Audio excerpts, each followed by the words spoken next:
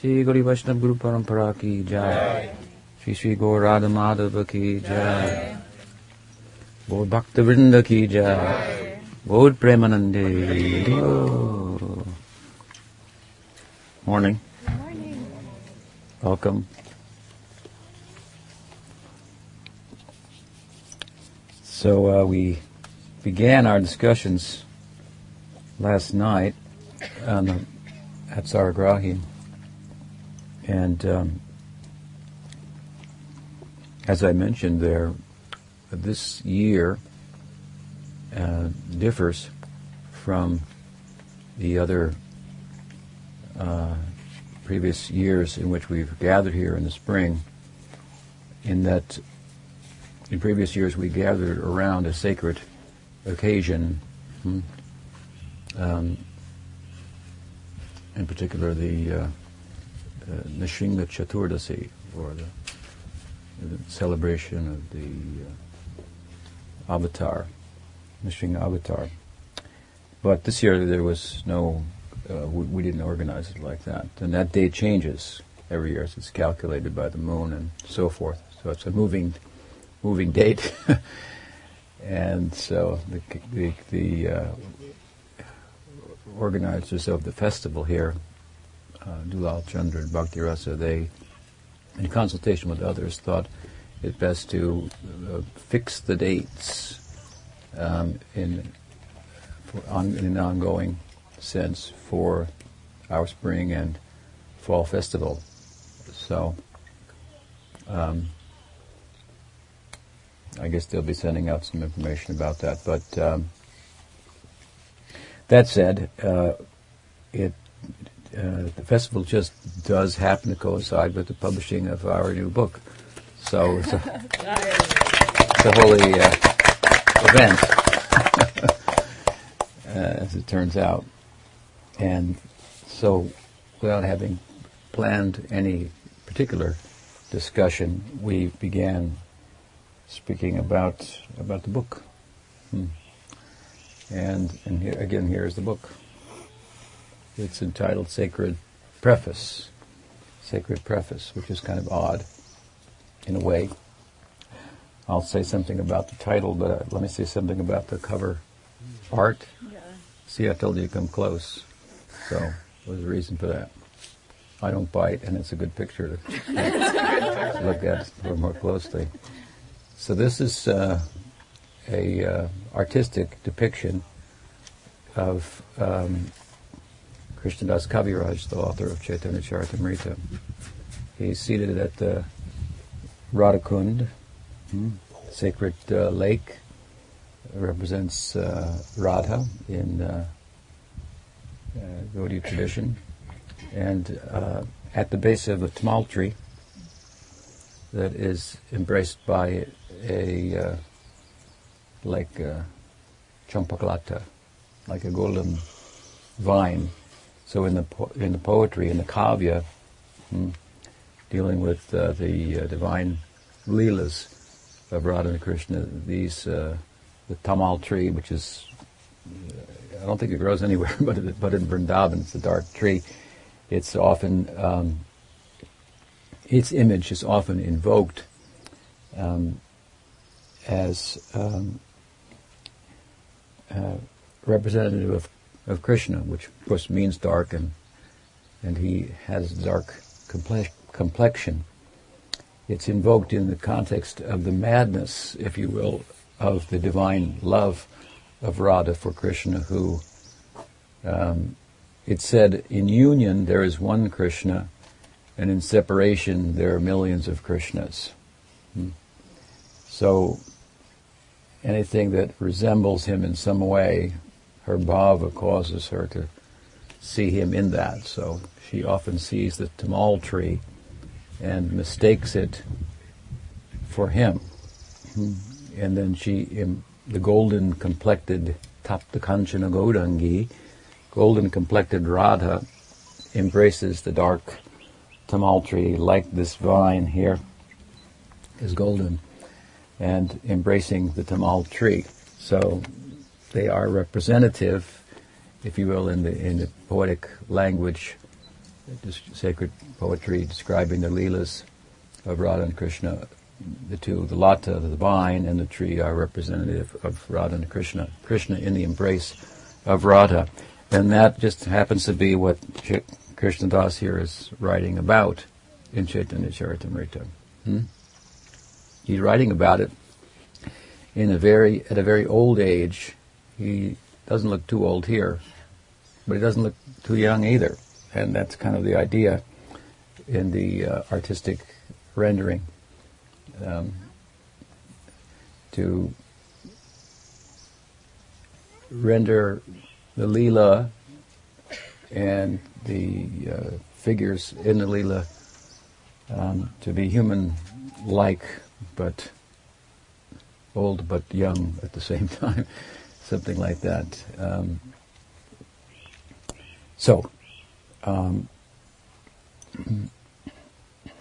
Krishnadasa Kaviraj is sitting at Radhakund. He was quite old at the time, as he describes himself in the book, and writing about not only Radha and Krishna, but how it is that his deity, Chaitanya Mahaprabhu, is the combined form of Radha and Govinda. Rasaraj Mahabhav Duye Ekarup. Two, the Prince of Love, Krishna, the perfect object of love, and Radha, the perfect vessel or embodiment of love combined. So a very esoteric subject, and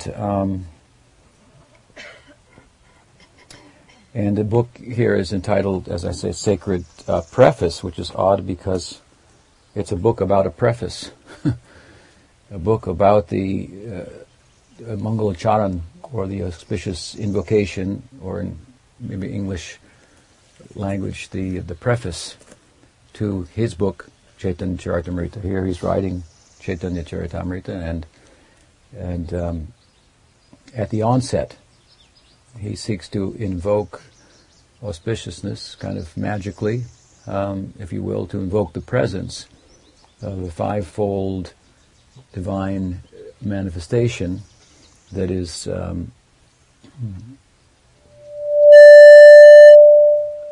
through which, I should say, his experience and Krishnadasa's in his meditation is extended to everyone to take part in. In other words, Krishnadasa was of the opinion, as were his predecessors, Swarup Damodar in particular, began a doctrine, or I should say he conceived of and expressed this doctrine of a fivefold divinity, Panca-Tattva. It's like you have in Christianity, you have a Trinity, something like that, but different. So a fivefold divinity, and he felt, it seems, that all those elements were required in order for the dispensation to be shared with the world. The dispensation being access to the inner romantic life of the Godhead, the heart of divinity.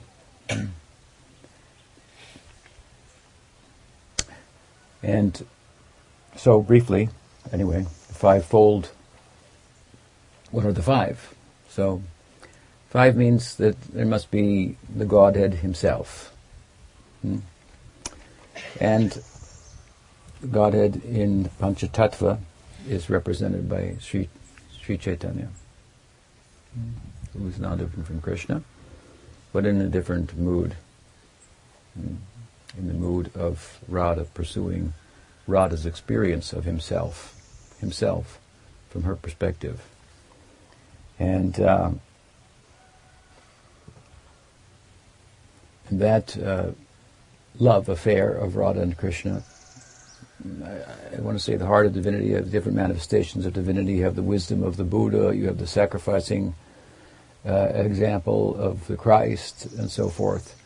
So many different partial manifestations of all that the Godhead must be about, and many of them found in Hinduism. But when we speak of Krishna, of course, then we're speaking of the heart of the divinity and the romantic heart, even. So it's a very charming, captivating aspect of the Absolute. Krishna is the Godhead who is depicted in art, in drama, in sculpture, and so forth, as only playing. This is the Krishna in Vrindavan, in the rural setting, pastoral setting, the Gopa, cowherd. He's only playing. He has no weapons. If you look at the different gods and goddesses in Hinduism, they've got a carrier, they've got weapons, they've got things to do, places to go, and things to do. Krishna's conveyance is his feet, barefooted. And his he has no weapon but his flute, which isn't typically a weapon, although charming. And so what I'm saying is that other than the different divinities and how they're depicted, Krishna is depicted as only playing, not overtly powerful. But that is to be thought out, and we should, in doing so, reach the conclusion that it takes power to play. As I often say, if you want to play, you have to have some power. In other words, you give an example. If you want to take a vacation and play, you have to have some power. You have to have some money in the bank that you've saved up. You have to have some power with the company that you work for to get the time off, and so forth. So, the idea is that he who is only playing is all-powerful. But it's a very beautiful kind of power, then. The power to charm, the power of affection, not by order, not by command, not by law. He is most comprehensively presented and depicted in the Srimad Bhagavatam. It's the theological sequel to Bhagavad Gita. In the Gita, Krishna is speaking. It's a window into his life, about an hour, of his conversation with his friend Arjuna. Many things are spoken about there, but ultimately Krishna is speaking about bhakti, and in the context of speaking about bhakti, well, he has to speak about himself. I was saying the other night that the first 6 chapters of the Gita are all about us. It's a good strategy, because if you write a book and it's all about what the reader is, it's a really attractive idea. First 6 chapters of the Gita, if we took the Upanishadic dictum, Tattvam Asi, Tat and Tvam. So, Tvam means you. So the first 6 chapters of the Gita are all about you. Sounds like a good book. And what's said there by Krishna about us is very, very flattering. I mean, nobody says it like that he says you are amazing. Ascharjavat. Was that verse? Ascharjavat. Paschati. Anyway, you are amazing. He says, nothing can harm you. You cannot be nainam chindanti, shastrani nayam dahati pavaka. You can't be hurt by any weapon, burned by fire. Wind cannot blow you over. Water cannot drown you. You're more powerful than all the elements of the world. So on and so forth. I mean, it's very things about us that we wouldn't know by other means, simply by observation. He wants to look beneath the veil of our material conditioning to that which drives the world, if you will. That which animates the world. He says, it's you. Apare yam itastanyam prakritim vidyame param jiva bhuta mahabahu yayedham daryate jagat. Is sustaining the world. As I often say, it's consciousness that gives meaning to matter, makes it matter. We make it matter, so we're infinitely more interesting and important than matter that unto itself without us wouldn't matter. So we matter. Krishna says, you matter. You're important. Everybody likes to hear that. So it's a good strategy, if you will, and a build-up to talking. It may appear then in the second set of 6 chapters. The Gita is 18 chapters, so first 6 is about us. The second 7, beginning with the 7th chapter, the second 6 chapters, we find the theology. First, we find some psychology, yoga psychology in the first 6 chapters. Then theology. So on its face, it appears that in the second 6 chapters, Krishna is speaking about himself. So I encountered some people who had been introduced to the Gita and were reading it, and they liked the first 6 chapters. But in the second 6 chapters, they thought, this guy's a little bit vain, what things he says about himself. But I explained that actually he's not talking about himself. What? He says, Mama Maya Duratya Mahamevaye Prapadyante Maya Metam Tarantite. My Maya is very powerful. Only by surrender to me can it be overcome. Sutre Maniganayuva. Everything is resting on me like pearls resting on a thread. Seems to be talking quite a bit about himself. But I said, no, you don't understand. He's actually not talking about himself directly. What Krishna is talking about is bhakti. Therefore, in the center of the Gita, which is 18 chapters, in the 9th chapter, and in the center of the middle 6 chapters, which are the theological chapters, more overtly than others. The 9th is in the middle of 7, 8, 9, 10, 11, 12. So it's in the middle of the middle. That's where you hide something. Put the secret. That's where everything builds up to the climax, and then everything afterwards reflects back on. Indeed, it is the very center of the book that is then reflected upon again at the end of the book. When Krishna says practically the same thing, Man mana bhava mad bhakto madhyaji mam namaskuru. Twice he says this. In the middle, reflects back on, and at the end. And what is he saying there? This is in the 9th chapter. The subject is the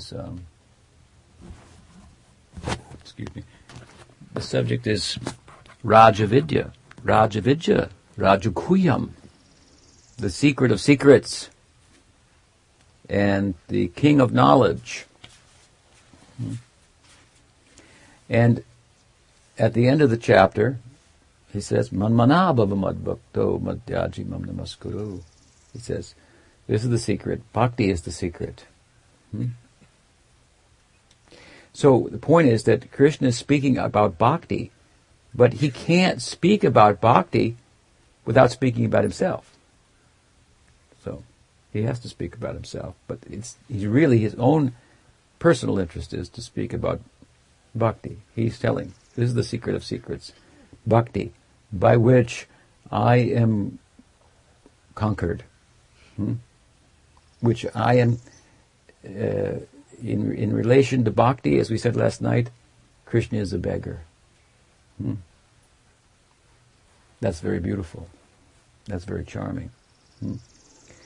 This is the weak point of the Absolute. We're describing him as the strong point, all-powerful, only playing. And you get to play only, then you have to have power.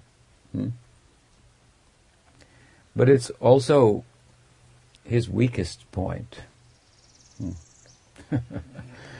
That means that he's very accessible.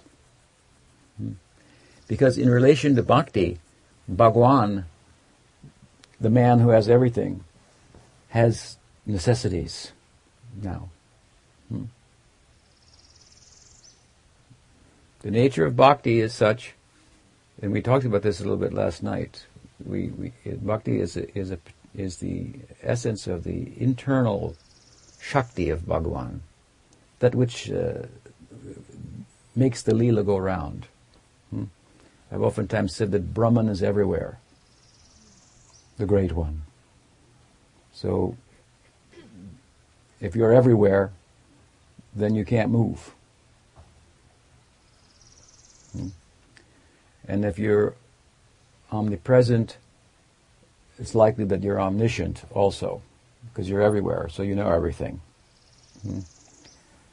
But in Krishna we find he who knows everything and is everywhere seems to be walking from one place to another. And in doubt. How can you know everything and be in doubt? But Krishna is in doubt. He has a doubt. How can he not have a doubt? Because love is both a certainty and an uncertainty, romantic love in particular.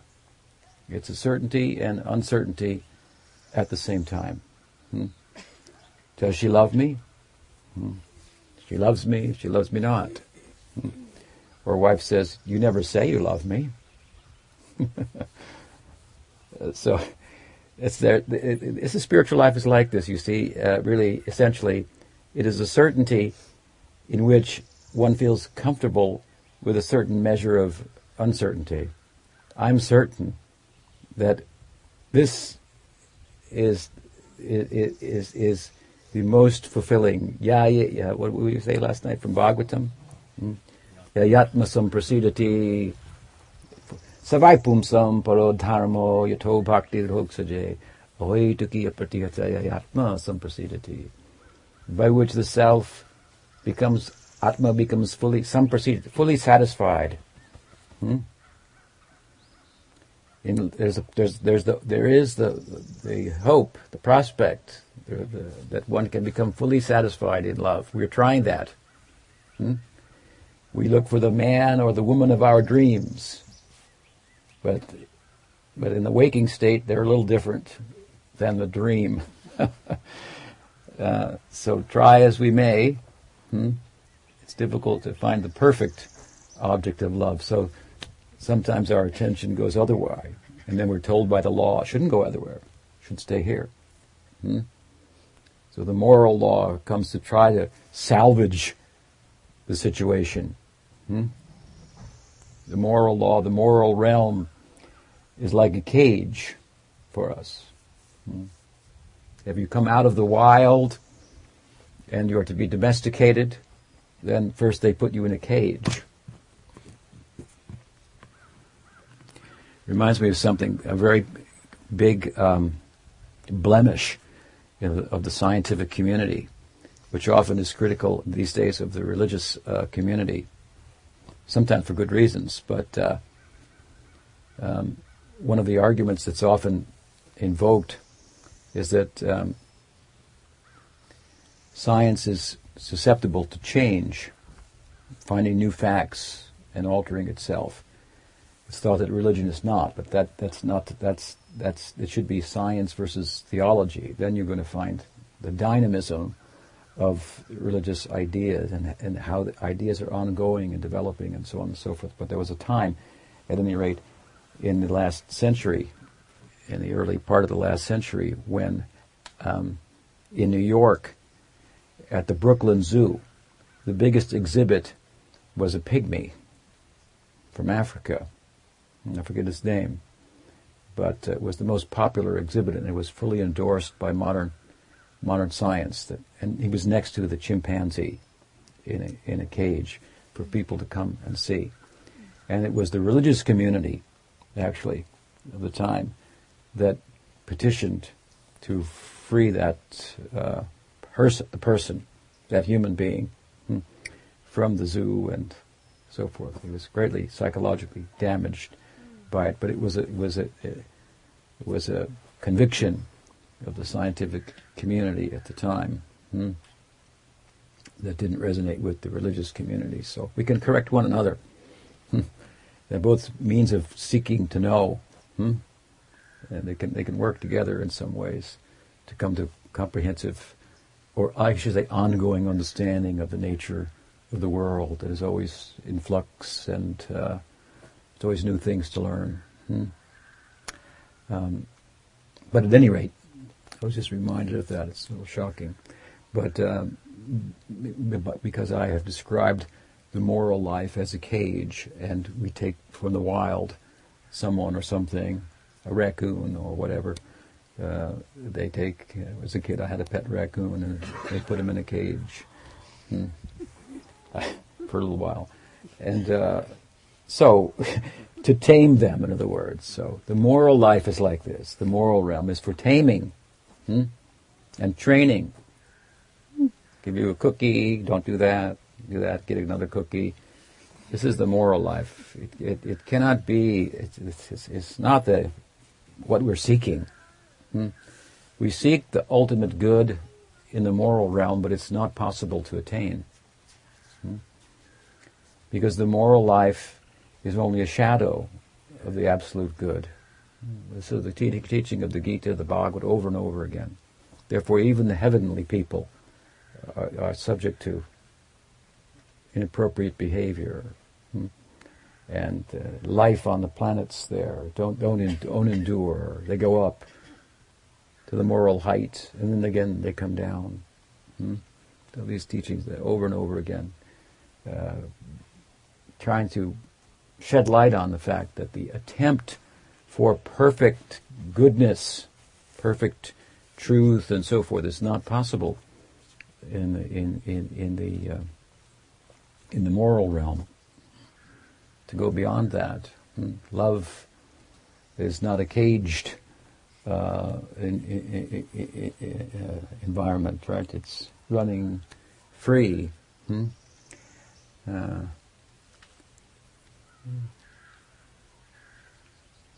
We cited it last night. Shama evi kevalam. So the moral. I mean, I've given an example before that I found a spider, a web, a fly in a web of a spider, and so I naturally sought to free the fly from the web.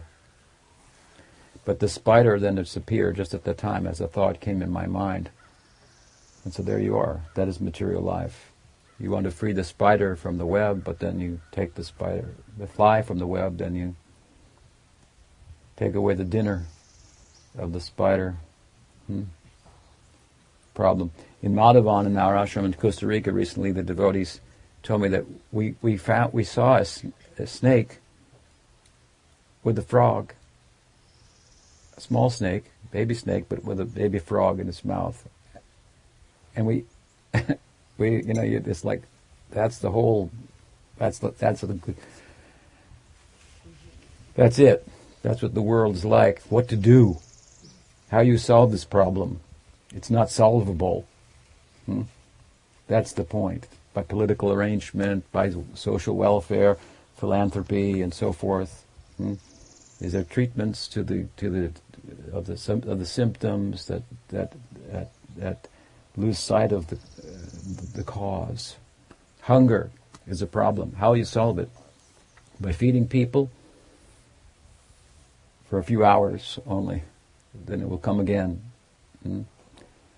So what is the root? What is the problem of material existence that we have to get to? So a thoughtful person, a sattvic person with sattvic insight, they will lose impetus to attain the perfection, the real sense of good within the limits of the realm of morality. And that person then is in a teachable moment to be introduced to the idea that there's life beyond law. Love knows no law. Love knows no reason. It transcends reason. So this is the love life of Krishna depicted in the Bhagavad. And as a lover, he has, this is God with a necessity. It's a spiritual necessity.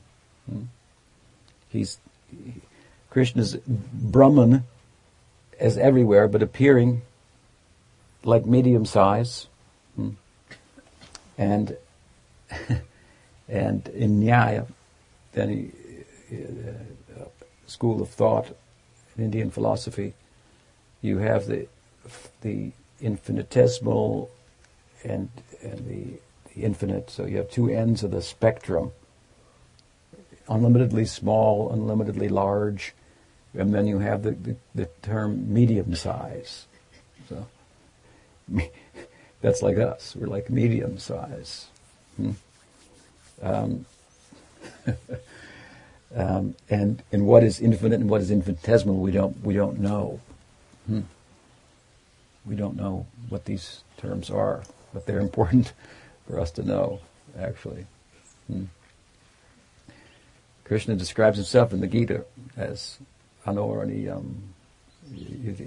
infinitesimal and infinite at the same time. So, to go beyond these polar opposites that just don't, these contradictions, how you will rise above all the very contradiction that material life is. Again, the frog with the snake, and it's a contradiction. How you solve it. So we know that you cannot solve it by knowledge. You cannot solve it by action. As I said, by action, well, you take the frog from the snake's mouth, and then what? Then what will he eat? So one man's funeral is another man's festival. What to do? So what action? What about by knowledge? By knowledge. Knowledge will cancel action. If I'm moving in the world in pursuit of making a comprehensive solution to its problems, I'm moving in relation to a moving goalpost, to use a football example. The goalpost is always moving. So again, someone may become wise and think, this movement is foolish. It has no end. If I step down here, it will come up over here. If I step down here, it will come up over there. So what do you do when you start to see this? That means you're coming to wisdom. You thought you could get the full meal just around the corner of satisfaction. Then you realized it's only a carrot. It's a continuing appetizer. Nature is offering an appetizer only. And if you just eat appetizers, you could only get indigestion. You don't get a full meal. You don't get nourished. So with a little wisdom, you stop this movement. So knowledge, as I'm speaking about it, cancels out action. So then in pursuit of solving the problem, rather than through movement, through action, we seek to solve the problem through knowledge. By closing our eyes in contemplative life and pretending it's not happening. The extreme forms of Gyan, Marg, deny the very existence of the world. like Advaitavad, Shankar. He closes his eyes and says, it's not there. It's not there. So no problem. There's only Brahman. No problem. It's a philosophical closing of the eyes, for sure. But it's absolute spiritual monism. There's only Brahman. But why do you have to say there's only Brahman if there's only Brahman? Why do you have to even make the statement? By careful examination of the philosophy of Advaitavad, the conclusion should be you have nothing to say. Nothing to do. That's an extreme form of Gyan Marg, of course. But to one extent or another, the Gyan Marg is denying of the world. Knowledge is then putting an end to action. And action in the world, in one sense, is ultimately the pursuit of the good or the pursuit of satisfaction, the pursuit of love. So knowledge says, hey, that's not happening. That's not happening. The man of your dreams, your Prince Charming, will turn into a couch potato and be very boring. It's not happening. They're only appearances. Here today, gone tomorrow. Such is the nature of the world. So to pursue enduring happiness in relation to things that don't endure, that is a folly, that is ignorance. Ignorance is driving the action. Knowledge cancels out that movement. But again, that's more or less like closing our eyes to the problem. And it's also denying the very core sense that we have of what life's about, that there is something, there is love. And they did live happily ever after. You see, you don't need the Bhagavad Gita. I mean, it's good to read, but you could just go to the movies and you can all understand it all. Maybe if you read the Gita first, then go to the movies. And they lived happily ever after. Movies, the theater is in India, in the arts, then we call rasa, Bharats, Ras Shastra, secular rasa. The idea is that the arts, through drama, through music, through poetry and so forth, the limitations of the human experience are extended. They're extended. So the moon can have wings and fly across the sky. And one can live happily ever after. It's possible. So all this cinematography, whatnot, I mean, well, much of it, I should say, is and in the Indian, in the arts, it was very much the idea of extending the possibility. It's catering to, in other words, the sense that all of us have as humans, that there's more to life than what meets the eye and the mind. There's more. It's catering to that. It's speaking to that.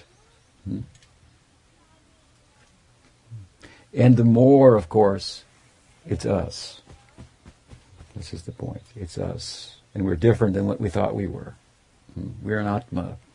And there's a prospect for the Atma to love. Otherwise, what is the meaning of it being constituted in part of Ananda? Satchit Ananda. It's Sat. It exists. It's not subject to transformation. It's not here today and gone tomorrow. It's Chit. It's cognitive. It's the basis of knowing, the ground of knowing. The, what was the word I was using the other day? The substratum of knowing. The self. It exists. It knows. Does it have a purpose? To love. Ananda. Ananda. Knowledge of the futility of material pursuit in terms of pursuing enduring happiness, which we're all doing.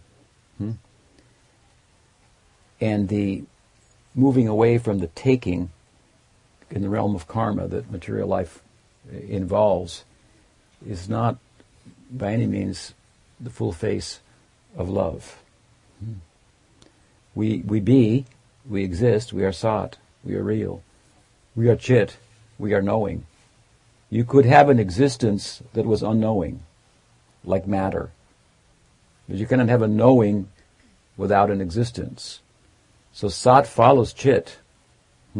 If there is to be chit, if there is to be chit, there has to be sat.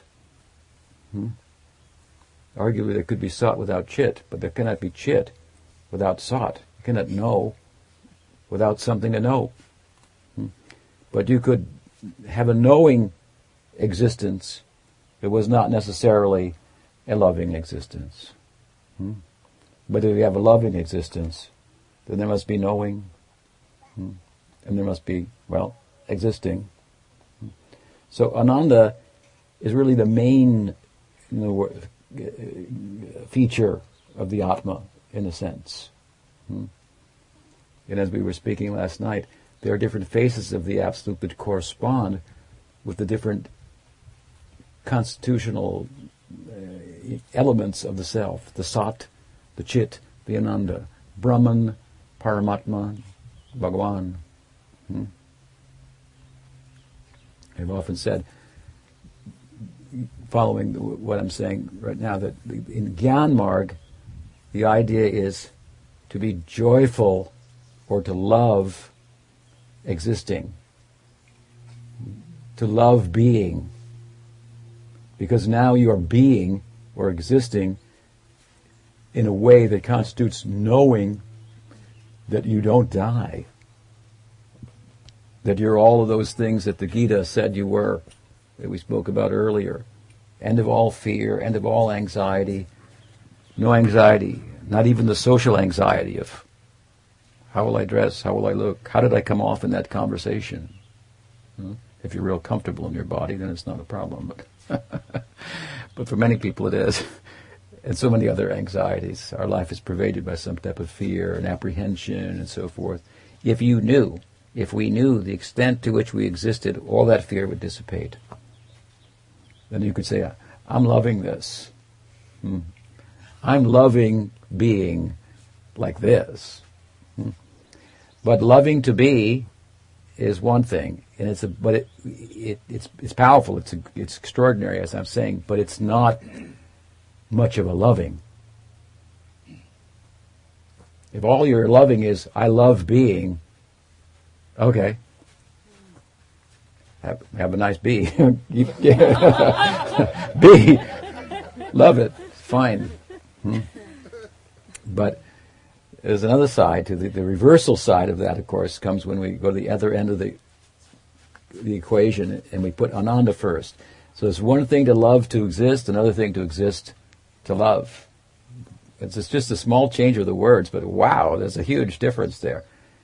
Loving to exist, comparatively, will seem selfish and narrow and small compared to existing to love. Loving to exist is small, existing to love is big. How big? Whoa, that's really big. That's bhakti. It makes knowing look small. Gyan means we cannot solve the material problem by movement, by action, by karma. We perpetuate the problem, as we've explained. The more you move, the more you become entangled. I've given an example. When I was a kid, we used to watch the Tarzan movies. And so, inevitably, someone would get caught in the quicksand, in the jungle. And then Tarzan would swing in on a rope and say, don't move. Because he's moving to get out, but he's just going down and down. And when she gets whatever up to the neck, then Tarzan comes in and pulls Jane out, and so on. So the more you move, the more you go down. We need help from outside. Help from outside. Perfection will not arise within imperfection. And there's no imperfection imperfection. We'd have to redefine perfection for it to be so. We have within us an innate tendency towards perfection. It's the whoosh in basketball. It didn't even touch the rim. It just went in. It's everywhere we're leaning for, looking for perfection. Little glimpses of it we get. But we are surrounded by imperfection. Imperfection and impermanence. If we were impermanent, then we would not be troubled by impermanence. We're not. If we were imperfect, inherently, there would be no drive for perfection. We're surrounded by impermanence, and we want to counteract that. If we were impermanent, then we would fit. You understand? There would be no problem. But we're not. It's not a good fit. And our drive for perfection also says something about us. Self is perfect. Its imperfections, our perception only, in relation to a world of imperfection, where consciousness and matter can't, it's apples and oranges, they can't quite combine.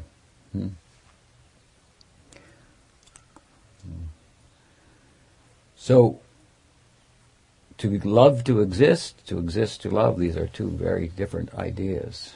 They include one another, but the way that it's arranged is very different. And bhakti means to exist to love. So, we cannot solve the material problem by movement, by action, by karma. The more we move, the more we go down. It's like you borrow money from the bank, and you go home, well, I got all this money, but you got to read the fine print, right? You owe way more money than what you borrowed. So this is material life. So one starts to get wise, they stop borrowing, they pay all in cash, pay less taxes that way too, and so on. So this is an attempt to get out of the problem. Gyan is kind of a cheating, like not paying your taxes. You understand me? Gyan, knowledge, is an attempt to get out of the problem of action. But it doesn't recognize fully that there is someone that we're beholden to. You don't want to pay the taxes. It's like a prison break. There's two ways to get out of jail. One way is to break out. The other way is to do your time, acknowledge the government, and that you can live a healthy life as a good citizen in relation to the social order. That is more troublesome to do in one sense, but it's freer, right? Because you're not looking over your shoulder every time the horn blows or you hear a siren. So the prison break, this is Gyan. The world is a problem, I can't solve the problem, so let me close my eyes, pretend it's not there, or let me break out of it without acknowledging its source. In other words, love, if you love someone, then you want to serve them. So in Gyan, where is the service?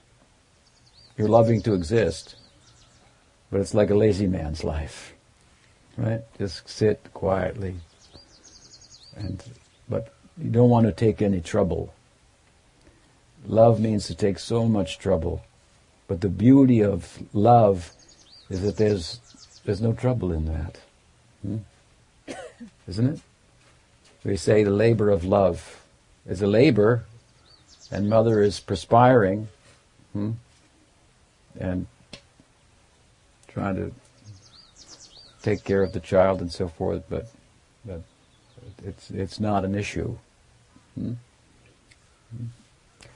So Gyan cannot solve the problem. Gyan is unto itself, after all, karma is governed by rajas, rajaguna, the doing, to improve your situation materially, material perfection. That is oxymoron.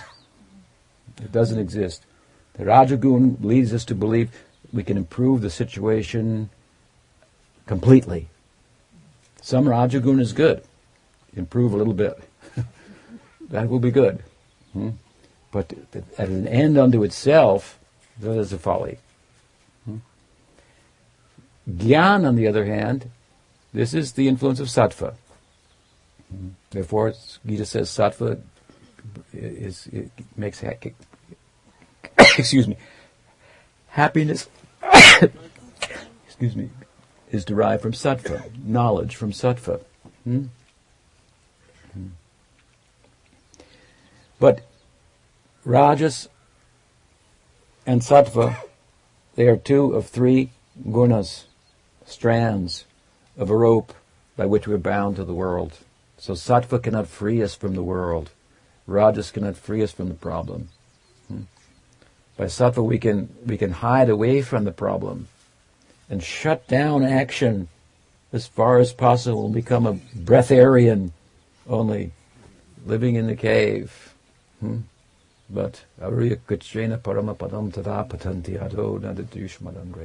without acknowledging the government, if you will, and the fact that your material conditioning in itself implies that you're not everything. You're not the whole. You've got a problem. You're not.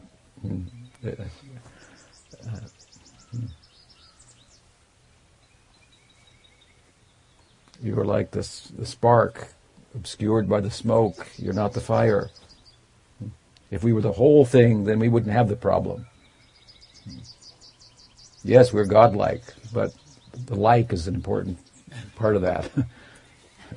Not entirely, otherwise we wouldn't have the problem we're in. So we can hide like this, but Gyan is not a comprehensive solution. Action cancels out knowledge. And knowledge cancels out action. And these are the two tracks on which the world runs. To take from the world and try to own it, or try to give up all the things that I've identified with and thought were mine. That seems more noble than trying to take, then steal it.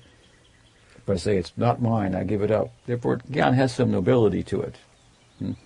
But who it belongs to, that's another thing. And the problem for the Jnani is, if you bring into the picture who it all belongs to, I got to go to work again. I've got to become active again. But this action of bhakti, that is different. Bhakti includes action, and it includes knowing.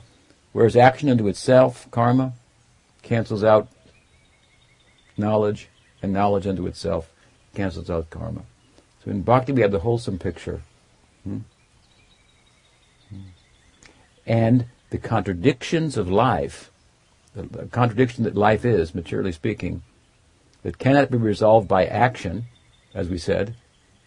Taking the fly from the spider's web doesn't solve a problem. It just perpetuates the problem. It just moves the problem from one shoulder to another shoulder. Knowledge, ignoring the problem, shutting down, that doesn't solve it either. But love has the power to resolve all contradictions. That's a fact. And that we experience on a relative sense.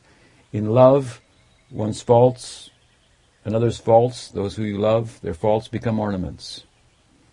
Mother named her blind son Padmalochan. You understand? Mother named her blind son. Blind son means his eyes, they put glasses on, dark glasses, because his eyes don't look like anybody's there. But she was blinded by affection for her son, so she named him Lotus Eyes. Padmalochan. What is reality? Better than Mother's reality. That is more beautiful. She is the faults are becoming ornaments. So love has this power, and we experience it, relatively speaking, in this world to one extent or another. Now, if we can hone the love that we are a unit of, we can solve all the problems. So in love, Bhagavan, Sri Krishna, is the perfect object of love. And in him, there are contradictions. They're resolved, but they're there. He is all powerful, but he is weak. He's all powerful, but he's weak. He's all powerful means that, as they say, he's only playing. Has nothing to accomplish. But his very movement is being orchestrated by bhakti. Brahman is not moving, but Bhagavan is moving. And what is he moving in relation to? Krishna is moving in relation to Radha. She is Bhakti, Bhakti Devi. Bhakti has the power to do the impossible. Here, the contradictions are resolved. How can something that is everywhere move? How can someone who knows everything wonder if Radha loves me or not? Such is the power of love. Both things are there at the same time. And it's really not a problem. It's very charming. Indeed, it's not a problem. They're the contradictions, but they don't in themselves present a problem like the contradictions of material life do. They present a solution, really, a comprehensive solution to material life, because in that Krishna is all powerful is an important part of the solution. We have to have someone in our life who's capable of resolving the problem, who's not part of the problem. So Bhagavan is not part of the problem. Sattva, Rajas, they're part of the problem. Krishna is not part of the problem, on the one hand. We need that. And that he has a problem, we need that too. So if he didn't have a problem, there'd be nothing for us to do. So he has a necessity, because Gopikas have taken his heart, he needs a heart. So we can give him our heart. This is bhakti. Bhagavan Sri Krishna he's all powerful, but he has a problem. You say, listen, why should I give money to build a temple for God? God has everything. I should feed the poor people. Why should I feed God? He has everything. God doesn't need a temple. You can say, yeah, that's true. God doesn't need a temple, but you need a temple. So why I need a temple? God is everywhere. That's true. God is everywhere, but when was the last time you saw him? Or acted as if he was there? You can say God is everywhere, but you don't act like you see him anywhere. You're acting like he's not around at all. You wouldn't act like that in the temple, right? I was doing kirtan once, and a gentleman from India, he said to me, Swamiji, I think it's very nice, but I think that spiritual life should be private. And therefore I very much don't like the kirtan. It's loud. Spiritual life should be private. I said, not public. I said to him, really the fact is that in spiritual life there's no difference between the public and the private life. That you should understand. In the private life of Krishna, where his necessity is so great, Radha has refused to allow him to meet with her. His necessity is very great. This is Leela. At this time, he has a great need. There's some hope for us. We can supply something here. We can chant her name and pacify him, and so forth. These are the private moments of God. God, as I said before, in existential crisis. This is what this book of Chaitanya Charitamrita is about. Of course, it's about the preface of that book. God in existential crisis. God is saying in the book of Chaitanya Charitamrita through the pen of Krishnadasa Kaviraj Goswami, I am Bhagwan. Everybody I'm the perfect object of love. Everybody worships me in different ways, in different cultures, under different names and so forth, the religious people. But there's something that nobody knows. And that is that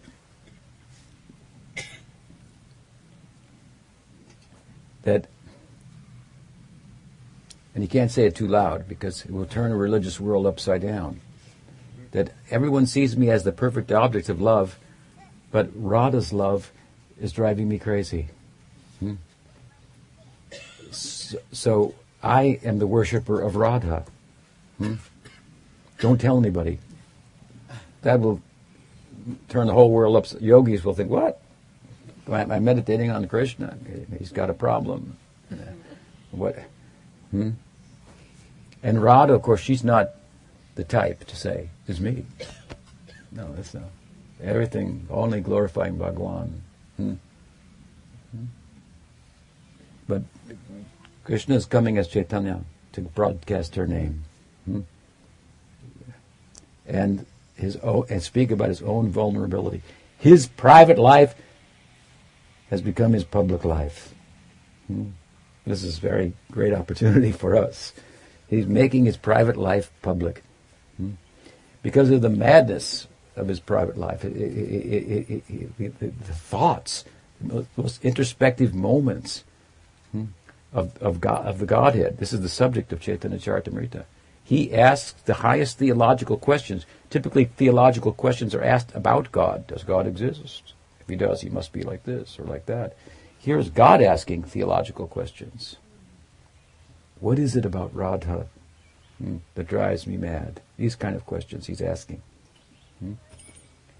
And in his madness of his introspection, it's just like in the theater, if you come out on the stage and then you move to the right and you go off stage and you keep moving, you're going to come out on the other side. Right? If you go too far left, you come out on the right. So he's gone so far within, in introspection, that he's coming out in full view of the public in a way that he's not even recognizing that he's there. Once Pujapat Sridhar Maharaj, my Siksha Guru, he said, by my nature, I'm a backward-pushing person. I like to stay in the background, not to be in the foreground. I said, Guru Maharaj, you were stepping like off stage into the background, so far back, but you don't know it. You're coming out on the other side in public view. You have to acknowledge that and give shelter to so many people now who are coming to your veranda. So many people come. And he said, yes, and Swami Maharaj has sent them. Your Prabhupada. He's dragging me out. But Bhakti-Siddhanta Saraswati Thakur told, drag him out, try to drag him out for preaching. And even in his absence, through you, he's doing that. Chaitanya Dev, when he came back from Jagannath Puri to Navadvip, the hometown boy, Sri Chaitanya Dev, he had become Sri Krishna Chaitanya. At 24 years old, he became a big sannyasi. And elder, the Paramananda Puri, Keshav Bharati, these old senior sannyasis, they were frightened by his renunciation, the measure of it. And so the stories about him in Bengal, our boy, Vishvambar Mishra, he's become Sri Krishna Chaitanya. He's converted the king of Jagannath Puri, conquered the south of India by his dancing and chanting, his kirtan. When he returned to Bengal, the whole place was in constant celebration. Krishnadas says, when he went across the Ganges, everyone followed him. That the Ganges became so full of people that the other people walked on their heads to get to the other side. And he stood on the balcony of one house, and all the people that were down below were singing, Sri Krishna Chaitanya, Sri Krishna Chaitanya. He turned to Srivas Thakur and said, what are they saying? What are they chanting my name? And Srivas said, you are like the sun after rising in the morning trying to hide himself. You cannot hide from them anymore. Accept who you are. Now you are the hidden avatar. But it is the devotee's business to bring you out. Expose you and tell the world what you represent. You represent the private life of Bhagavan Sri Krishna being made available, access to being made available to everyone. A very extraordinary story, if you will. This is the story of Chaitanya Charitamrita. How to enter the private life of Krishna. And how to reach the most intimate core access to that private life in divine service, and correspondingly, how to get his full attention. That is the idea. If you love someone, then you serve them, and of course, naturally, their attention goes to you. So it's a very beautiful story, and well supported. Chaitanya Charitamrita is by so many texts that every point that he raises in Bengali is supported by citation of the Bhagavad, for example, Srimad Bhagavatam, the Gita, and so forth. So it's a particular take, if you will, on the sacred texts that we call Gaudiya Vedanta. It's very beautiful and very charming, as you can see. It's profound, thoughtful, well-reasoned, scripturally supported, as many traditions are of Vedanta, but it's more charming idea. The idea of the love life of Krishna, the Leela of Krishna, Leela Madhurya. That is different than Narayan's Leela. Can anyone tell us any of the Narayan's Leelas? Which comes to mind to you most? It's hard to even think what. Narayan, Leela, some avatar. Krishna, it's only Leela. Not only Krishna is only Leela, but Krishna in Vrindavan is only Leela. The term Leela, play, really in its full sense only applies to Krishna in Vrindavan, not even Krishna in Mathura, not even Krishna in Dwarka. Therefore the Bhagavatam does not use the word Leela to describe Krishna's actions outside of Vrindavan, only in an indirect way when he effortlessly slays some demon in the context of establishing Dharma. Indirect way. The full sense of the term applies only to Vrindavan. This is the focus of Gaudiya Vaishnavism. From deep within Vrindavan, this is where Chaitanya Mahaprabhu is found, in the most introspective moments of Krishna. So, exploring himself and the nature of love, and love, the solution to the problems. There are contradictions, but they aren't a problem. His power and his weakness, his necessity at the same time. How can he have a necessity and be all-powerful? Such is the nature of bhakti. It harmonizes the two, and both are good for us. You understand? He has to be all-powerful, and he has to have a necessity. He's all-powerful, he has no necessity. Then what has need for us? No need for us. Then we're stuck. Because unto ourselves, we cannot remedy the problem. Not by action, not by thinking about it, by knowing, but by bhakti. And bhakti what makes his life go round. And bhakti, really, Bhagavan descending as the embodiment of bhakti. That is Sri Krishna Chaitanya. So Krishnadasa Kaviraj Goswami was commissioned to write about this, and particularly about the later pastimes of Chaitanya Mahaprabhu, that we call the Madhya Leela. In the Leelas of Chaitanya, where he teaches by example how to enter that Leela. he was commissioned particularly to write with emphasis on that. So the middle section of the book, Madhya Lila, is larger than both the Antya and the Adi Lilas combined. Sadhus in Vrindavan asked him that. The early Leelas of Chaitanya Mahaprabhu and Navadvip, they were written about extensively by Vrindavan Das Thakur. That's important.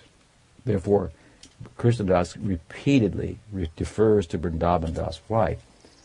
Because he wrote before him, but his book is more complete, the Chaitanya Charitamrita, theologically. But in Chaitanya Bhagavat, the Navadvip Leelas are emphasized and played out in great detail. And that represents the prayojan, the goal through the Madhya Lila and Antya Lila, where Mahaprabhu is teaching external bhakti and internal bhakti, respectively, in the Madhya and the Antya Lilas.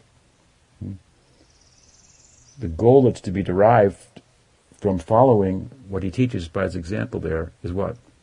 To enter into the Navadvip Lila, where Sri Krishna Chaitanya is Vishwambar, Nimai.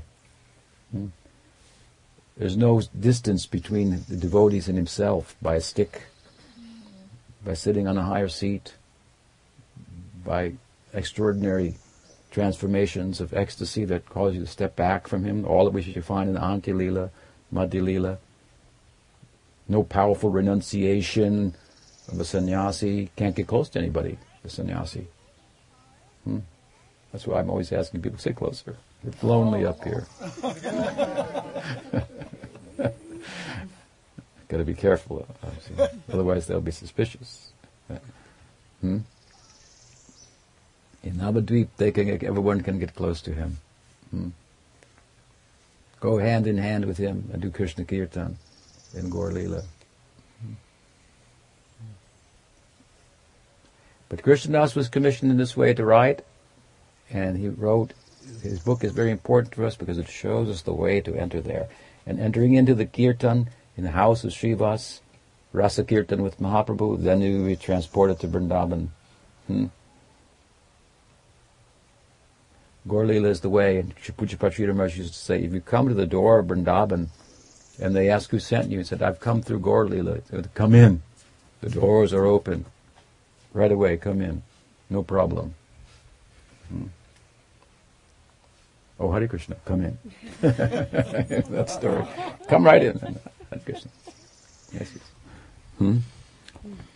So he rode on the banks of the Radhakund, and this book, Sacred Preface, of course, is just a commentary on the first 14 verses of Chaitanya Charitamrita, which are the auspicious preface, the Mangalacharan. So I've titled the book Sacred Preface because it's a commentary on the commentary of the 14-verse preface to Chaitanya Charitamrita, in which, through poetic verse, some of his own and some that he borrowed from his predecessors, he describes this fivefold divinity, the Panca-Tattva. We're just talking about one aspect of it so far. Sri Krishna Chaitanya, who is the Godhead himself. Other ingredients that are necessary for the dispensation, in the opinion of Krishnadas and his predecessors, include not only the personality of Godhead, but the fact, the example of the variegated nature of the Paravyom, of the Vaikuntha, and also the realm itself. So Sri Krishna Chaitanya, Prabhu Nityananda. Nityananda means the Prakash, the expansion of the Godhead within the Paravyom. What is the purpose of the Godhead expanding within the spiritual world? It's another thing to expand, to enter into this world for our deliverance. But why expand within the world in different forms? Such is the variegated nature of the realm. And the realm itself, of course, is at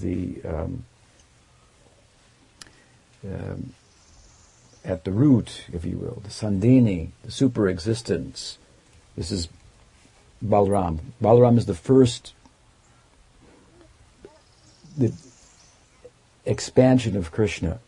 The emotional content of Balaram is slightly different than Krishna, the same person, but a certain aspect of the emotional, certain amount or measure of the emotional content of Krishna is personified as Ram, Balaram.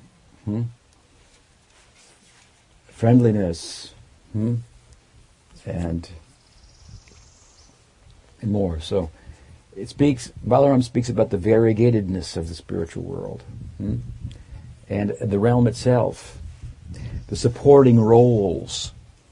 If you have a leading actor in the drama and leading lady, hero and heroine, okay, we've got Krishna. In Chaitanya Mahaprabhu, we've got Radha and Krishna. We're all set. No, hold on. And it's a big hold on. It's a huge hold on. Wait a minute. There needs to be the supporting actors and actresses. It cannot go on without that. Therefore, Chaitanya Mahaprabhu himself repeatedly said, do not misunderstand Nityananda Prabhu. When Mari Gupta came before Chaitanya Mahaprabhu and Nityananda Prabhu, he paid his respects to Chaitanya Mahaprabhu, then to Nityananda Prabhu.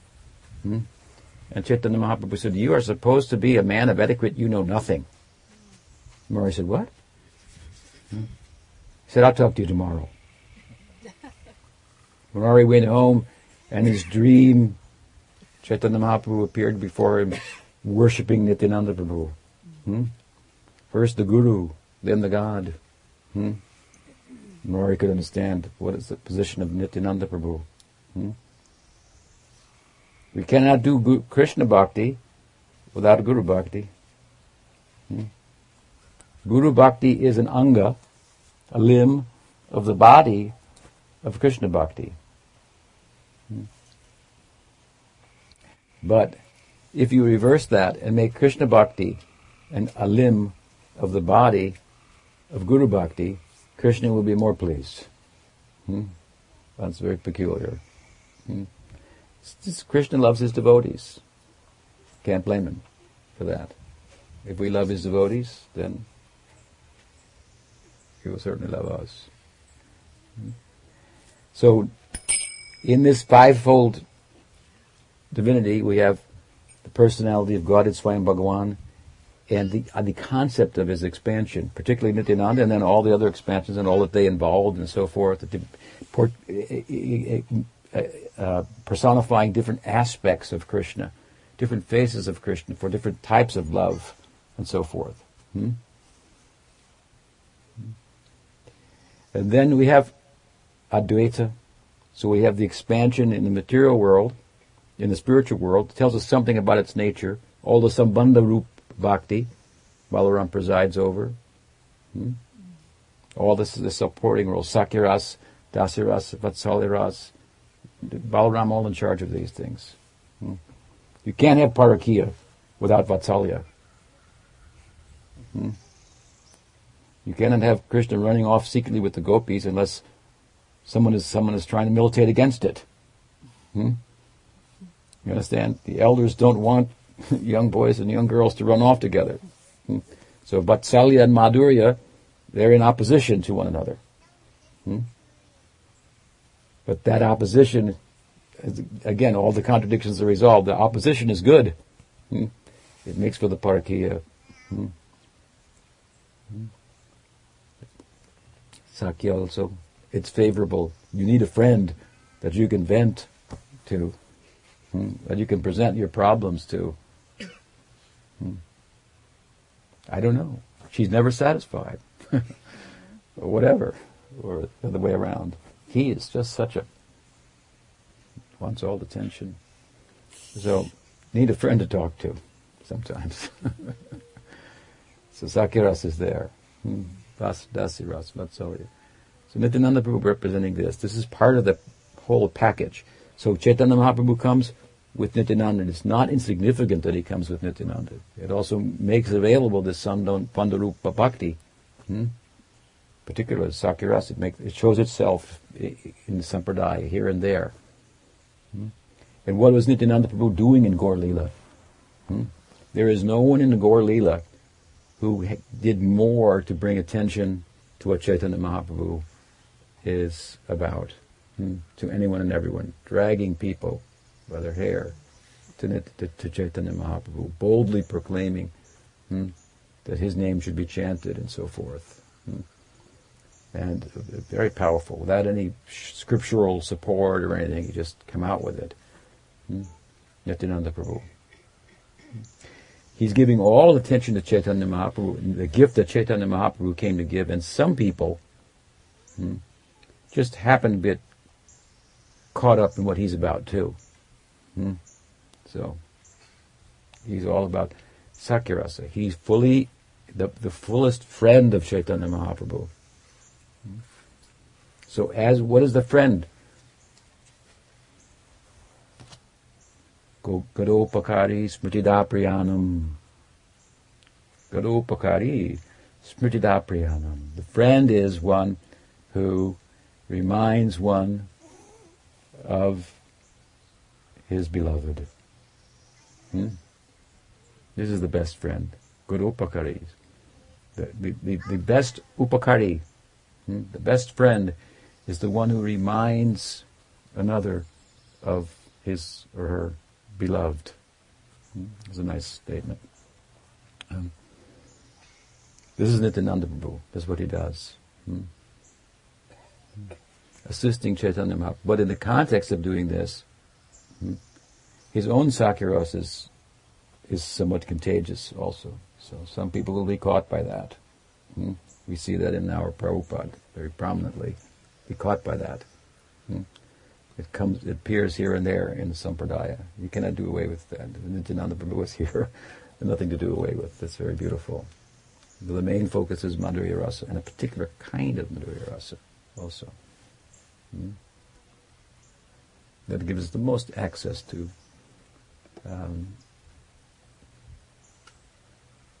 Krishna in romantic sentiment, the most closest access to what Radha is experiencing.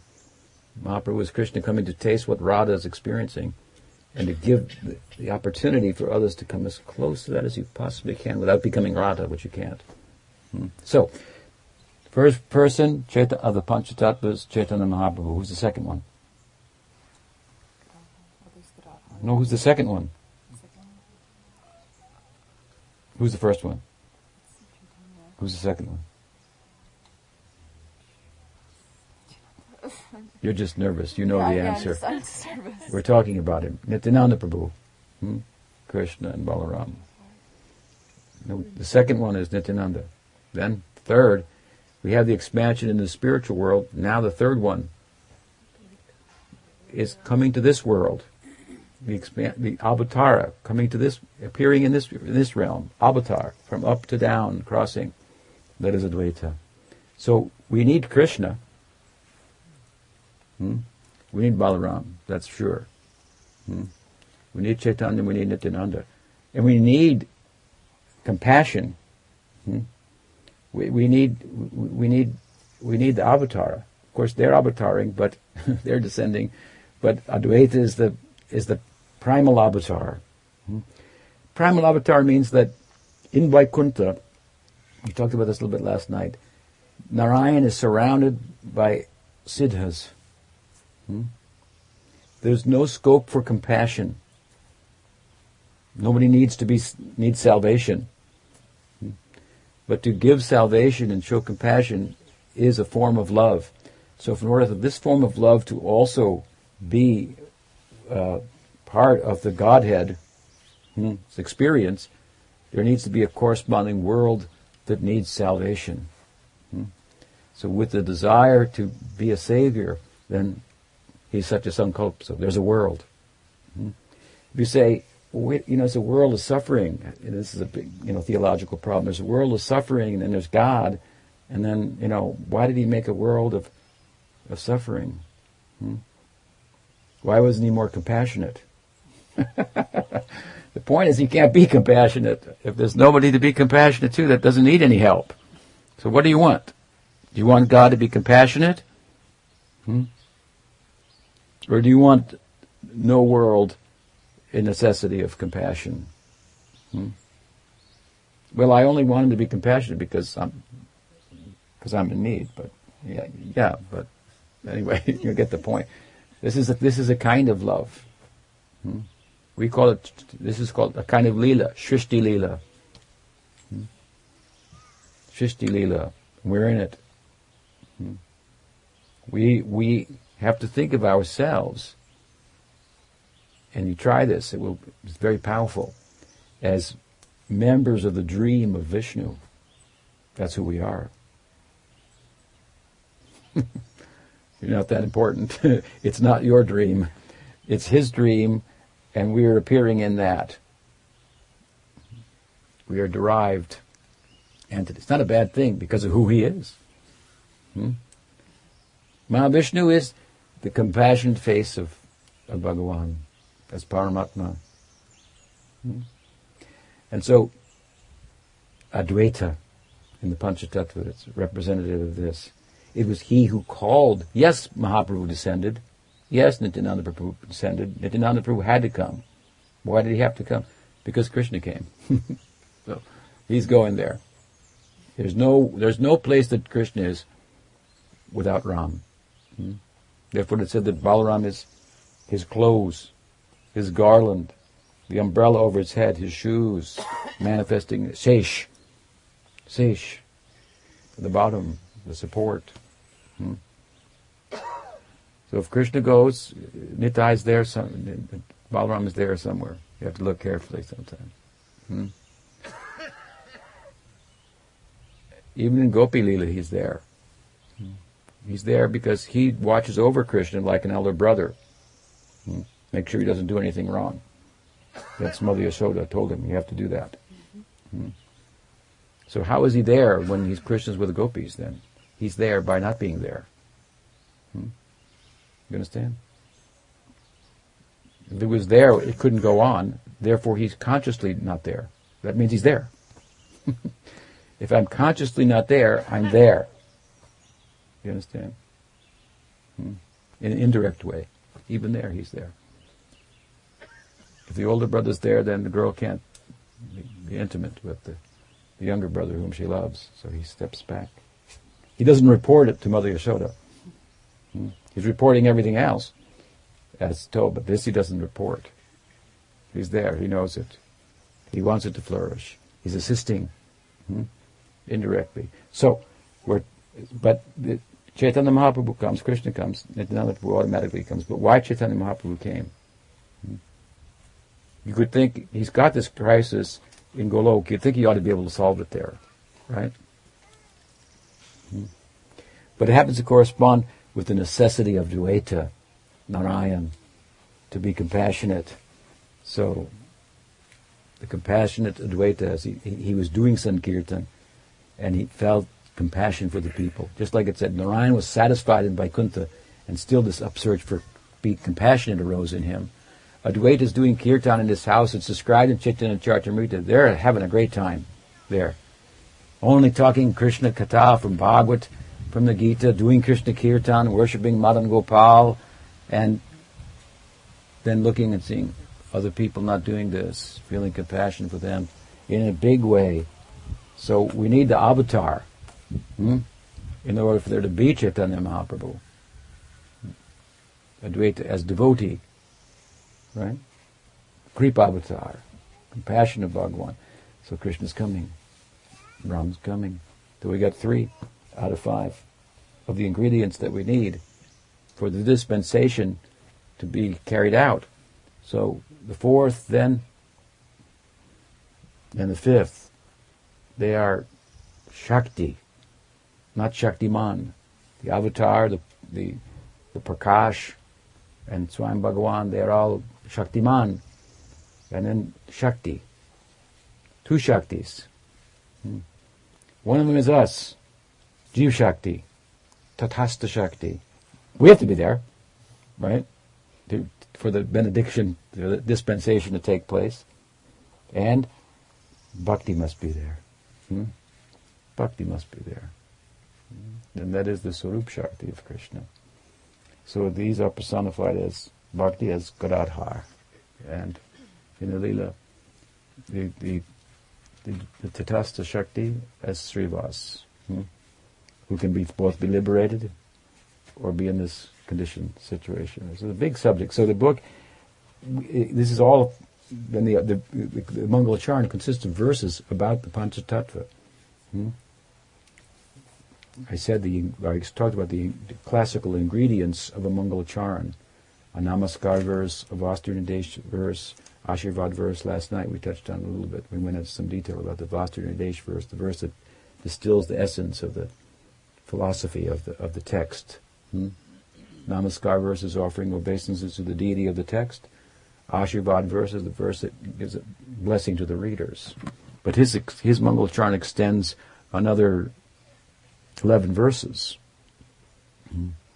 And some of them are dedicated to Chaitanya Mahaprabhu, glorifying him. 5 of them to Nityananda Prabhu, 2 to Advaita, to Gadadhar, to Shiva. So these verses are all about the Panca-Tattva and all about these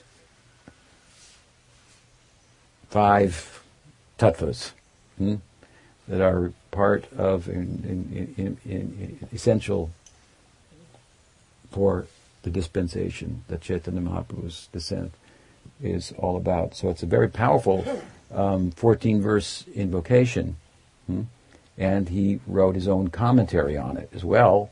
So it was successful in terms of an invocation, like a magical invoking the presence of these persons.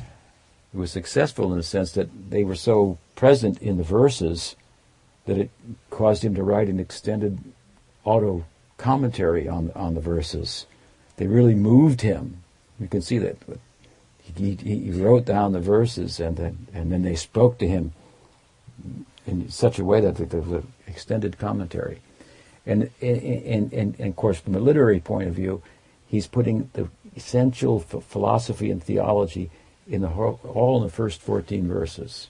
He wants to give the ground, the philosophical and theological stage on which the drama will be performed. After that, he introduces the players in so many verses, comparing them to branches of the Chaitanya tree, so many devotees, and then he begins the story on this stage. So it merits, in our time, was my consideration, then a commentary on the commentary of Krishnadasa, because we have a commentarial, history and tradition, and that's important. That commentaries are ongoing, that they bring out because a commentary is written in a certain time, and when you write something, then you think, who's going to hear it? What are they going to think? What are their arguments to be? And you try to answer them. But times change, and new arguments come, and so forth, and new thoughts, and currents of thought. So the commentarial tradition has to continue to keep it alive. And so, indeed, in the time of Chaitanya Mahaprabhu, there are about 8 or 9 books like Chaitanya Charitamrita that are sacred biographies by associates of Chaitanya Mahaprabhu who started lineages. It's almost like, to be a Vedantan, you have to have a commentary on Vedanta. To be a Gaudiya, you had to have a sacred biography about Chaitanya Mahaprabhu that spoke about him from a particular angle, like Vrindavan Das, from the angle of Sakyarasa, like Krishnadas, from the angle of Madhurya Rasa, and so on and so forth. And in these books about Chaitanya Mahaprabhu, these sacred biographies, they constitute over 100,000 verses about him. Some of the influence he had at the time. These were literate people, obviously, writers, thinkers, poets, artisans of the time. 100,000 verses about Chaitanya Mahaprabhu. How much he moved them and then to try to speak about him in poetry, so that he could the more that he is, that could somehow be conveyed, like I said, walking on the heads of people to get to the other side of the Ganges, to see him, this kind of poetic device and so forth. It's trying to tell us something about what is the book, Chaitanya Charitamrita. It means the Chaitanya means consciousness. Charit means character. Amrit means Amrit. It's the fountain of youth, the end of death, the nectar. So the immortal character of consciousness, not just the difference between consciousness and matter, aham brahmasmi, that is a very boring idea. This is the bold kind of statement of Chaitanya Charitamrita and Bhagavad. Aham brahmasmi, that is very boring.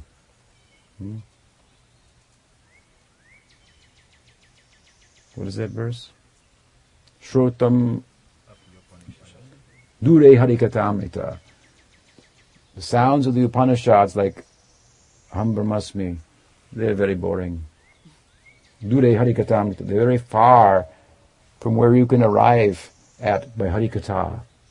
You can be peaceful by those sounds. But we are not interested in peace without love. Peace and love we want. Peace means no trouble. Love means trouble. That's for sure. That's for sure. But that we want. There's another kind of peace in that you cannot get from peace alone. We want both. There is something to do. There is someone to serve. There is someone to love. And you've got to find somebody to love. It's an old song. And if you can't be with the one you love, then you love the one you're with. Right? So it's all there. Right? It's all there. We should. It's everybody's talking about it, whether they know it or not. They're all talking about these things, song, but whether they know it or not. So we're just trying to clarify. These are self-evident truths that we're discussing, playing out the implications of them. So 100,000 verses about Chaitanya Mahaprabhu, and this was the final of the sacred biographies, Chaitanya Charitamrita. So he had, Krishnadasa, the advantage of all the sacred commentaries and verses, biographies that came before him. So it's the final word, if you will, of the tradition in terms of the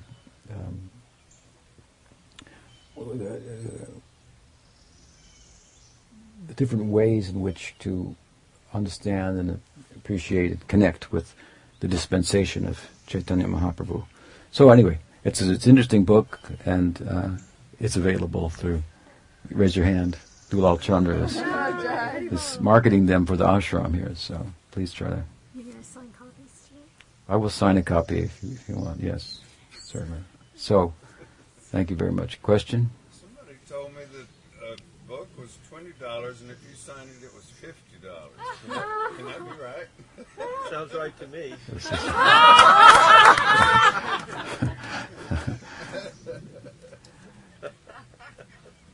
Yes. I'm just thinking, you're talking about compassion in the spirit. Are you implying that there's no compassion in the spiritual world? And the reason I ask that is because Srimati Radharani, in my mind, is the source of that compassion. And she wants her manjaris, or her sakis, to experience somewhat of what she's able to experience. Thus, she's imbued with that mood of compassion. So when the Lord desires to taste what she tastes, thinking, what is this? She's experiencing something I don't know anything about. And when he does, then he breaks open this storehouse of her compassion. And that's what comes to the material world, right? He just distributes widely this love, this compassion that Srimati Radharani has. So I don't know if it would be called compassion in the sense that you're saying, like the desire to save someone and deliver, but she is the source of this mood, isn't she? Yeah, I'll explain. First of all, when Radharani wants to bring another gopi to Krishna, rather than herself, The reason that she wants to do that is because she knows that Krishna will be more pleased in that instance, because they are all different aspects of herself. Chandravali is another aspect of herself, so they're partial persons, so to speak. Radharani is the full person of bhakti. So actually, when she understands that this aspect of myself will fully satisfy Krishna in this instance, then she wants to push somebody else, push another gopi there, or so it seems. That's one thing. It's a point of clarification. So that's not typically what we mean by compassion. Although I can see the way you're thinking about it. And she is called the compassionate nature of Krishna. But, yes, that's a fact. Radharani, who is Bhakti Devi, is the compassionate nature of Krishna, because the way in which Krishna's compassion is shared and extended to people of the world is through bhakti. So through bhakti it is extended. Krishna is compassionate, but he is compassionate in relation to his devotees because he's completely captivated by them. He can't think beyond them, practically. He knows the mechanics of the suffering of material existence, but it's not an issue for him. Just like you know that insects suffer, but you're not, giving it a second thought for the most part, right? You're aware, but something else is driving your life. And it's not the fact that insects are dying, even if it's on your windshield. You just kind of like spray them off. So the suffering of this world is not driving Krishna's engine, but Radharani is driving his life. And his emotional life is all derived from that. It cannot be derived from our suffering, because if his emotional life is derived from our suffering, it would mean that he is experiencing our suffering, which would make him not part of the solution. Because if he's experiencing the suffering of material existence, then, well, he's not transcendental. So the impassibility of God is a tenet of Gaudiya Vaishnavism. That he has no experience of material suffering or material happiness, which is both of which are undesirable. He has knowledge of it, but he has no direct experience of it. And direct experience of it, of the suffering of another, gives you motivation or ability to be compassionate. You can be compassionate in an indirect way, understanding the mechanics of it. But somebody says, "I'm suffering with depression," and you say, "Well, it's not so bad. Cheer up." You don't get it, so you don't have any experience of it. Like I have no experience of material depression and clinical depression, and that's why I've met people that have, and I was able to learn mechanics of it and be convinced that it's. But your first reaction is to go, hey, it's not so bad, or tell a joke or something, cheer somebody up. But it doesn't work like that, right? So, but if you have experience of it, that's why in psychology, then the traditional method was like the guy lays down on the couch and tells his problems, and then the psychologist or psychiatrist tries to enter in, right, to experience it, and then be able to be part of the solution. So Krishna can't do that. That would be a problem, because then he'd be part of the problem. He'd be experiencing material suffering, and that's illusion, and God's not illusion. So we can't do that to him theologically. But he has to be compassionate. So this is a theological problem. Otherwise, who cares about him? Yeah. So in the Gaudiya Vaishnavism, the way this is resolved is that through bhakti, which Krishna is captivated by and which makes his emotional life, constitutes his emotional life, because bhakti is constitutive of his Sarup Shakti, not his Maya Shakti. So it's one with him. It's not Achit, Asat, Nirananda. It's one with him, his Sarup Shakti. You understand, right? So he never goes outside of the influence of his Sarup Shakti, means he remains Atmaram, self-satisfied. He doesn't get any satisfaction from material nature. She's posed at a distance, right? So, but there is a problem in material existence for the jivas. And so the way in which the compassion of Bhagavan is extended to the jivas of the world is through bhakti. And Radharani is the personification of bhakti. So therefore I say there's a little Radha in every devotee. The devotee is the Kripa Shakti of Bhagavan. And particularly the devotees in this world have experience of suffering. So they can be empathetic in a general way as well. But yes, I mean, Radharani is the compassionate nature of Krishna, but understood in relation to this world, then it's that Radharani is represented in all the devotees, the Ladini Shakti in them, and they are abodes of compassion. It is a secondary quality of bhakti itself from the vantage point of the Ashraya Lambana, the devotee. Krishna has compassion. That's one of his qualities. It's true. And he's compassionate to his devotees. Therefore, Paritarnaya Sadhunam Vinashaya Chaduskritam Dharma Samsapanartha. He comes to the world for his devotees and shows compassion to them by bestowing bhakti and giving himself to them. That's what he does. And secondarily, Dharma is established and so forth. And the devotees extend that. They teach, they preach. And so he is compassionate in the spiritual world. Radharani is the personification of that compassion. And it plays out in this world through the lives of the devotees, who are extensions of his very self. Does that help? Yeah, so the spiritual world is kind of a self-contained unit, or, right, in that sense. So you're saying Yeah. for that compassion to break out into the material world is what you're describing. Yes. How does it get out of that closed system? Well, that's avatar. That's why I say the avatar principle. So the example in Chaitanya Charitamrita is that Narayan is surrounded by muktas. Despite that, still the desire to give mukti is present in his existence. So there needs to be a place. Similarly, we find in Chaitanya Charitamrita Krishna is surrounded with the Braj. Lok, he wants to give it to people. He wants to give it to people because people are approaching him for different reasons. And it's not really doing much for him, for eternity, for lawful type of bhakti and so forth. And so some desire there, but then how it plays out through his devotees. And Chaitanya Mahaprabhu is Krishna as a devotee. Therefore he's Mahabhadanaya. When he's in the bhava of a bhakta, he's extraordinarily compassionate. He was compassionate he had compassion for the insects in Chaitanya Charitamrita, for the trees. He wanted a method that would resolve their problem. So devotee and God are one in a dynamic sense. So you can't have rasa without love and the object of love.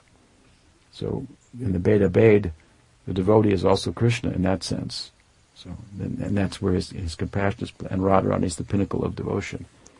So how does it break out into what? Have I explained it? Yes. Yeah. Through the devotee. Yeah.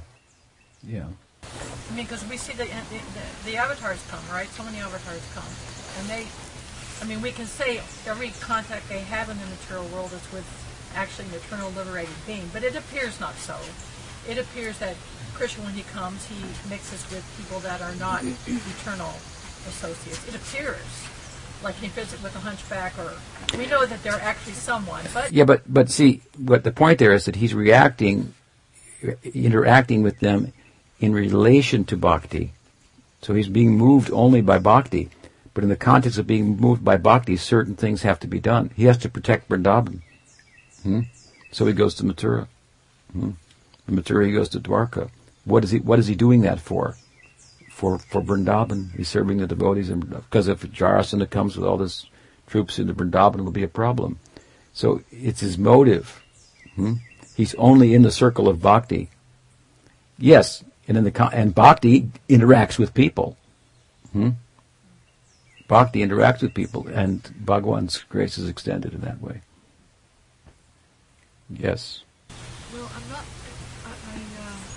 Following on Bonnie's question, how could Krishna want to give Vrindavan?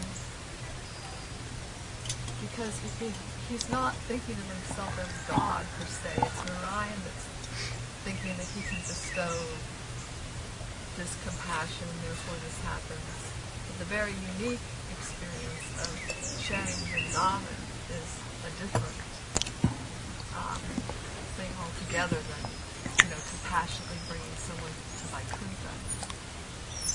How's that arising?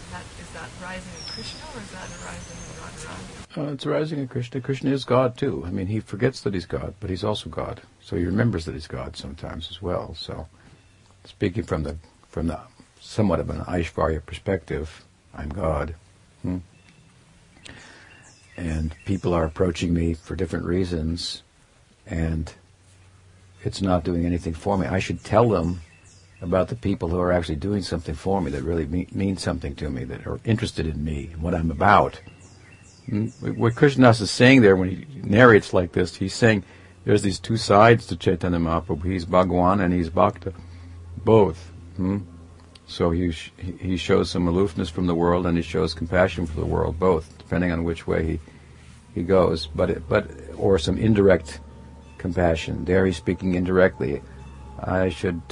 In one sense, Chaitanya Mahaprabhu, Krishna is speaking like this. I wanted to give Braj Bhakti to the world.